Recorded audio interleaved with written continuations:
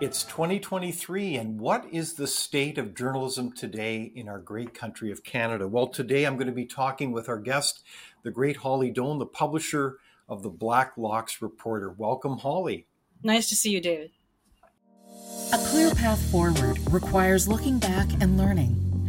Good public policy requires human connection. It's a consideration of the facts, applying common sense, and innovation. It's urban, it's rural, it's real life. We all have something to contribute. We all have a responsibility to get informed because there's a little piece of Canada in all of us, isn't there? Let's learn on this path together. This is Leaders on the Frontier. Well, Holly, it's an honor to have you back again on Leaders on the Frontier. We want to cover a lot of ground today from the world of Blacklocks Reporter, and I love it. We at Frontier, of course, subscribe to it, and so do so many others. So I encourage people to look at Blacklocks as a source of news, because I like that it's so factual. You're really looking at the facts. So what is the Blacklocks Reporter, and what is your focus? Well, Blacklocks Reporter, for those of you who don't know us yet, we are marking 11 years in business this October. We are small, independent, unsubsidized media outlet based in Ottawa. So no government money, Holly? No, we don't accept media subsidies. We are opposed to Bill C-18, which we can talk later to you. Mm-hmm. We do not take any secret deals from the big tech platforms. We are not funded by charity or political donations or any benevolent benefactor. We are 100% subscription-based with subscribers and licenses, subscriptions starting at $314 and up from there.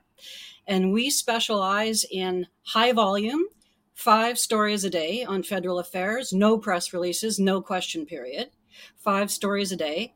And it is aggressive coverage. It is unique.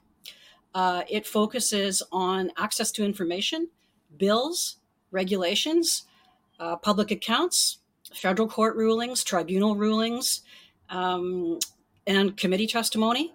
And I like to joke that there's 2 words you'll never hear at Blacklocks, and that is sources say.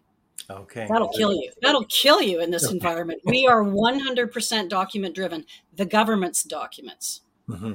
So to put things into context, though, Blacklocks you're very unique, and you're covering a huge stage of documents and information. I mean, in some ways, you do an incredible job, but are you scratching the surface? Is it just the tip of the iceberg here?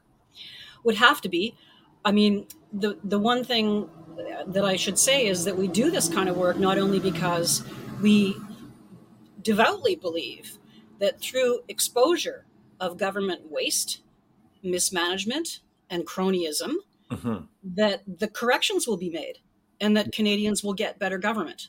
Mm-hmm. We believe that. This isn't gotcha journalism. This isn't partisan journalism. We'll do the same thing to the next government and the one after that. Mm-hmm. But we think that because of limits now on access to information, because it's dysfunctional, because of a government that is increasingly secretive, and even some of the documents, we've taught ourselves over 11 years where and how to find these documents. A lot of reporters will say to us, where did you get that? How do you know about that? Well, it's a little bit like learning how to do the checks. You know, any fledgling local reporter will go into work in the morning and say, okay, what do? I check with the cops. I check with the weather office. You know, I check with the fire department to see. Well, we have learned how to do online. Governments are mandated to post their work online in many cases. But one of the disheartening things is now we're finding increasingly they are learning or looking for ways to hide documents that they are mandated to present. So, for instance, a story just this week is that the Privy Council is refusing to release any information, any study, research, surveys they have done that is connected to behavioral science and the pandemic. Ooh. What do they We mean by don't know that? what we don't. Well, we'd like to know the answer to that question. What are you doing? What are you studying? What behaviors are you studying, and why? And maybe that's something that Canadians would have a right to know, since it's their money and research done on their behalf. But the Privy Council has refused to comment on it, and they won't tell the requesters, and they won't tell the people involved. Wow. So even um, even without the access to information problems, this government is hyper secretive. You said I've seen other governments. Yeah, I've been around in Ottawa since the fall of the Mulroney government and the start of the Chrétien government, and I don't ever recall a government as secretive. No kidding. Well, and this is so important. Like if you look at the bigger picture, as you know so well, you really can't have a democracy unless you have many things, including a really robust, free flow of information, and including a strong and robust media. Is that is at the heart of this, is it not? The government also has become, and other reporters have commented on this too, that the frustration in getting answers to questions, basic questions go ignored, unanswered. The operation of government and the communications, we call it the communications industrial complex, Mm-hmm. they're contrary to what you would think should be the case, where if a reporter calls a communications person in government and asks for an answer to a technical question, let's say, that the job of that communications person should be to connect you with a director, with someone with technical expertise, Mm-hmm. an analyst. Uh, the purpose of communications now is an intelligence gathering exercise. Their job now is to collect information on you, the requester, to find out what it is you're asking. So the two questions are, what are your questions? What's your deadline? In other Oh, words, tell us what you're doing and tell us how long we can get away with not answering this question. you're kidding. And So they flipped it then. It's not about serving the public, it's about serving themselves in a way. it's Is that collecting what you're saying? information on what media is doing.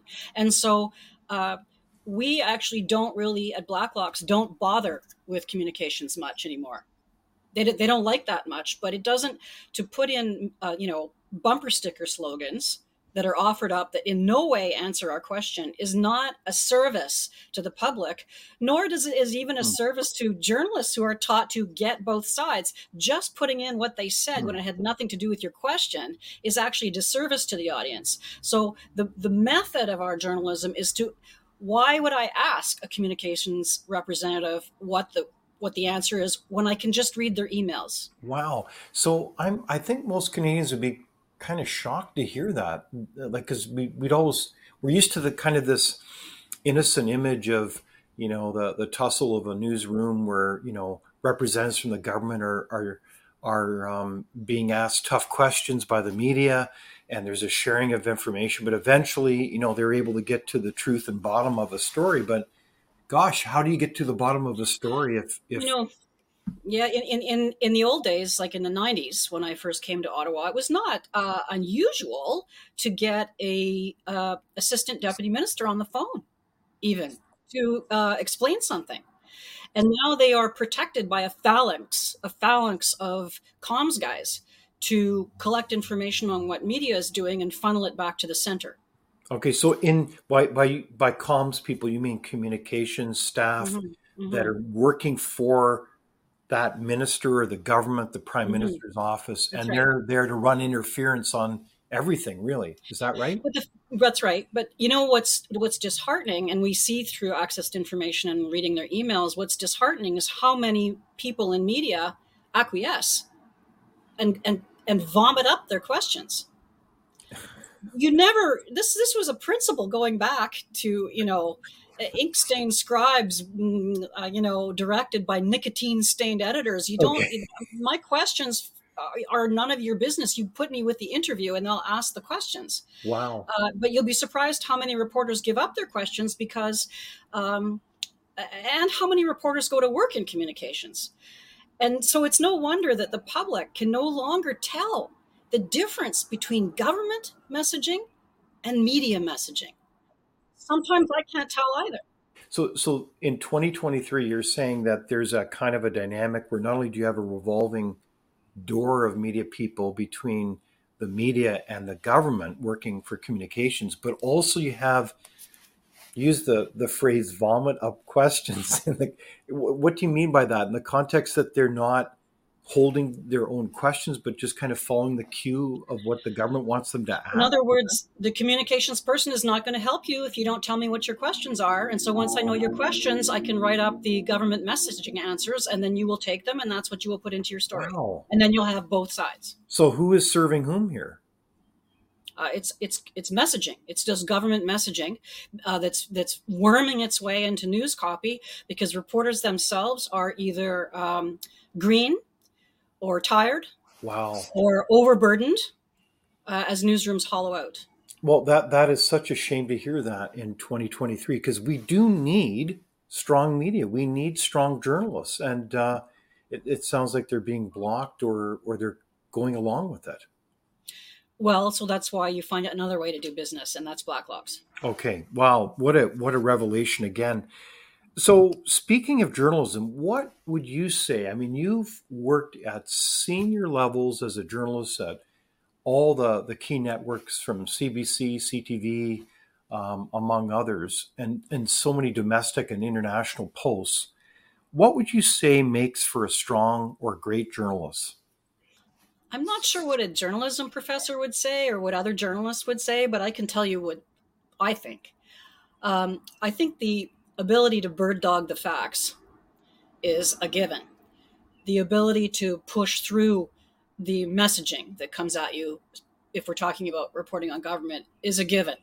I think the public expects that.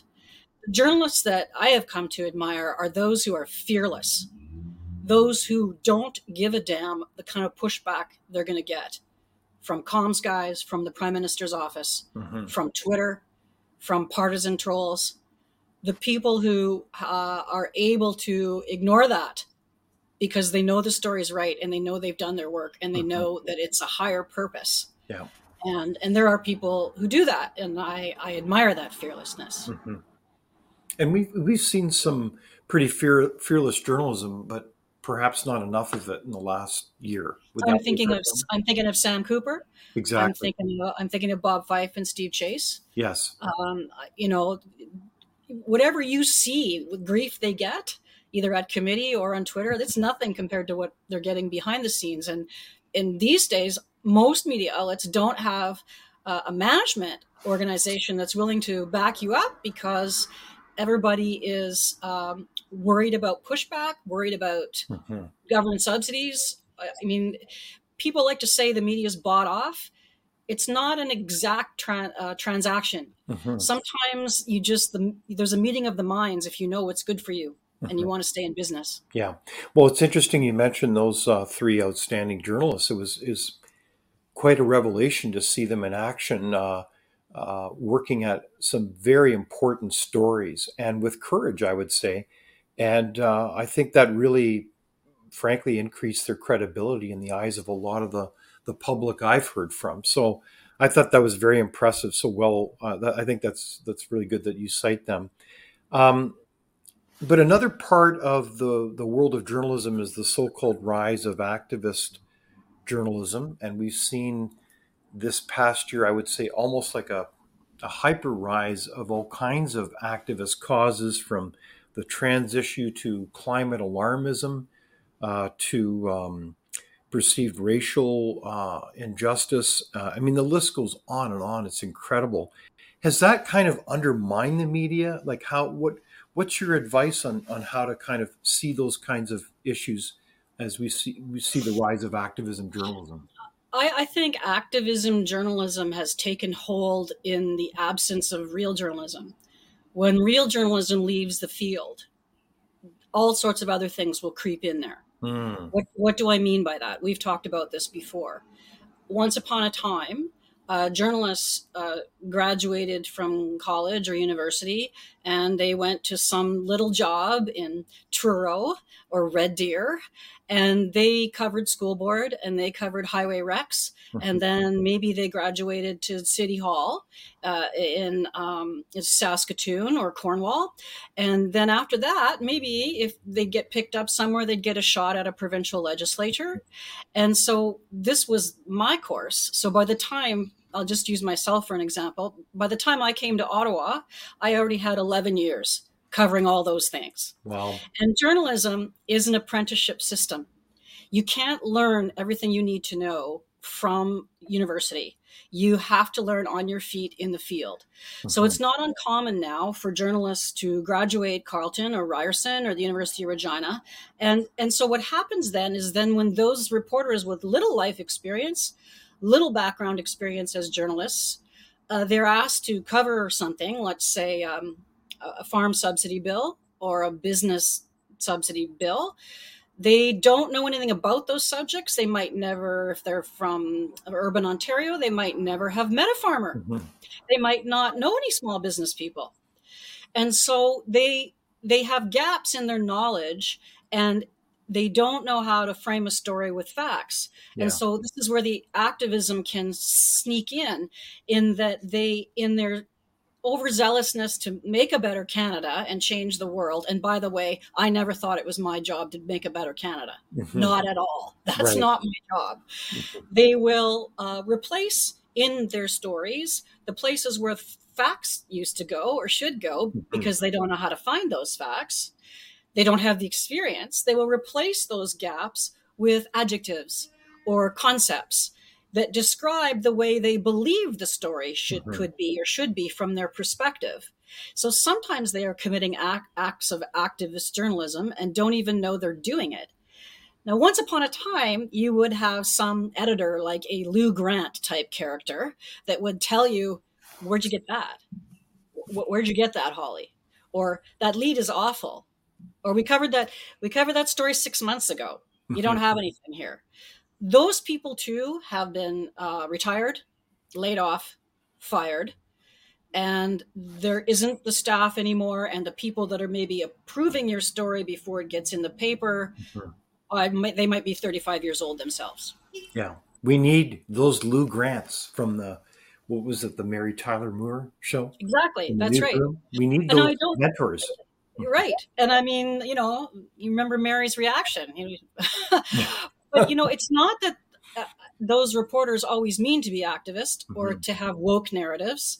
And I think when you look at a story, if you look for facts and understand the absence of them, then you'll understand that it really was just somebody who didn't know what they're doing, as opposed to somebody who wants to change the world. Now, I'm not saying that those don't exist, but usually they will migrate to specific kinds of independent media, let's say that are climate-based or environmental or social issues or right-wing partisan, are civil libertarian in their view. I think we all know who that array of left and right-wing organizations are. But the fact that some journalists end up in jobs where they are not yet prepared to find facts and deliver facts is not really their fault. It's the fault of a failed industry. Exactly. Yeah. So it's pretty humbling. And in all fairness to journalists, there's a lot of variables at play. And so I like the idea, the insight that you have that an apprenticeship system is very important. And it takes a great deal of skill and experience to be a great journalist. So I did want to shift then a little bit to the whole area then of government funding. We've seen that unfold. I think we chuckled last time about how the government funding system was not only extensive, some 2,000 outlets. It's kind of amazing. But it was all going to be temporary, Holly. Do you remember that discussion? And it was about defending democracy when, in fact, it seems like they've doubled down on funding to try to look at how they can increase it. Has that acceptance of government funding compromised the credibility of a lot of journalists? I think that the subsidies, and you're right, the former chairman of News Media Canada testified in May of 2019 at Finance Committee. I was there, that this isn't a, quote, bailout, he said. This isn't going to save media. We, quote, have to save ourselves. That's what we were promised, that it was temporary. Well, did your local paper get any better since 2019 Yeah. when this temporary money was awarded to journalism? And I should mention to you as well about that, even the subsidies, there was $595 million assigned for income tax supports to publishers. That's each reporter, each head in your newsroom would be worth $13,500. And that's what the subsidy was worth. Well, guess what? The subsidy program is undersubscribed. What does that mean?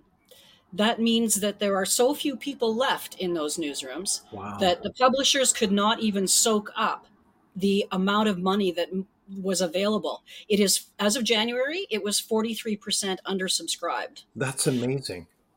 So that was a Blacklock story. That's an example of information. I'm not going to use my platform to preach about subsidies. I'm just going to tell you what happened. And I'm going to tell you with the government's figures. The assistant associate deputy minister of heritage testified before committee in April that, quote, journalism remains in decline. It was an acknowledgement that the subsidies didn't work. So what do we think? What difference has it made? None. But the difference that it does make is that once you are a recipient of welfare, it is addictive. The businesses needed to retool.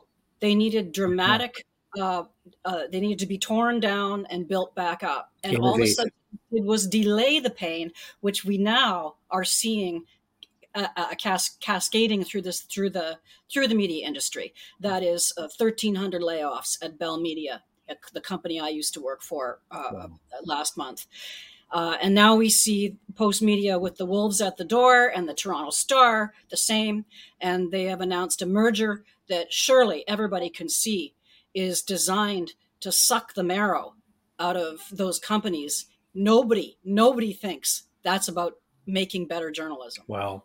So this is a very tough time, and that so-called vision of funding really hasn't panned out and worked the way people envision it would. It's not really moved the ball forward when it comes to a very important industry, has it?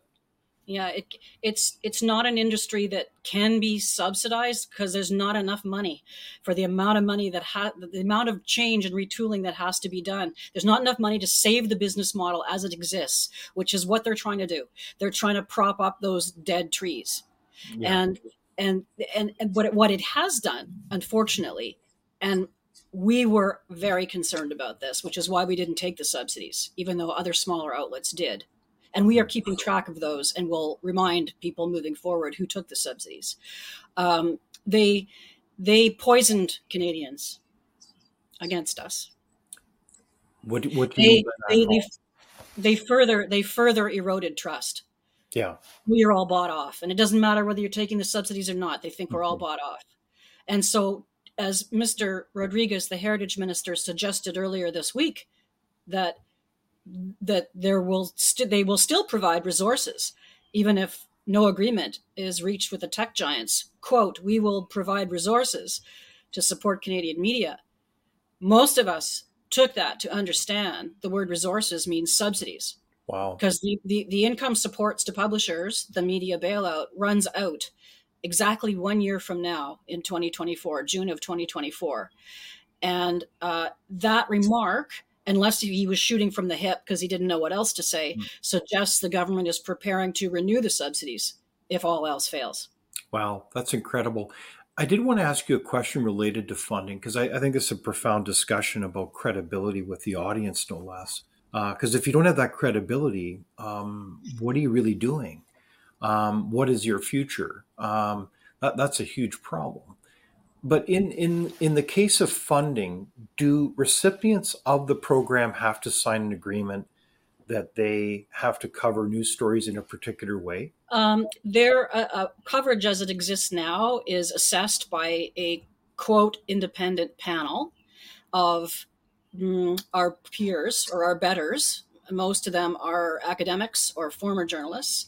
And then if that panel judges the journalism outlet to be real journalists, doing real original content, doing fact checking, policies of corrections, etc., then they are recommended for funding to the Canada Revenue Agency, and then it goes from there.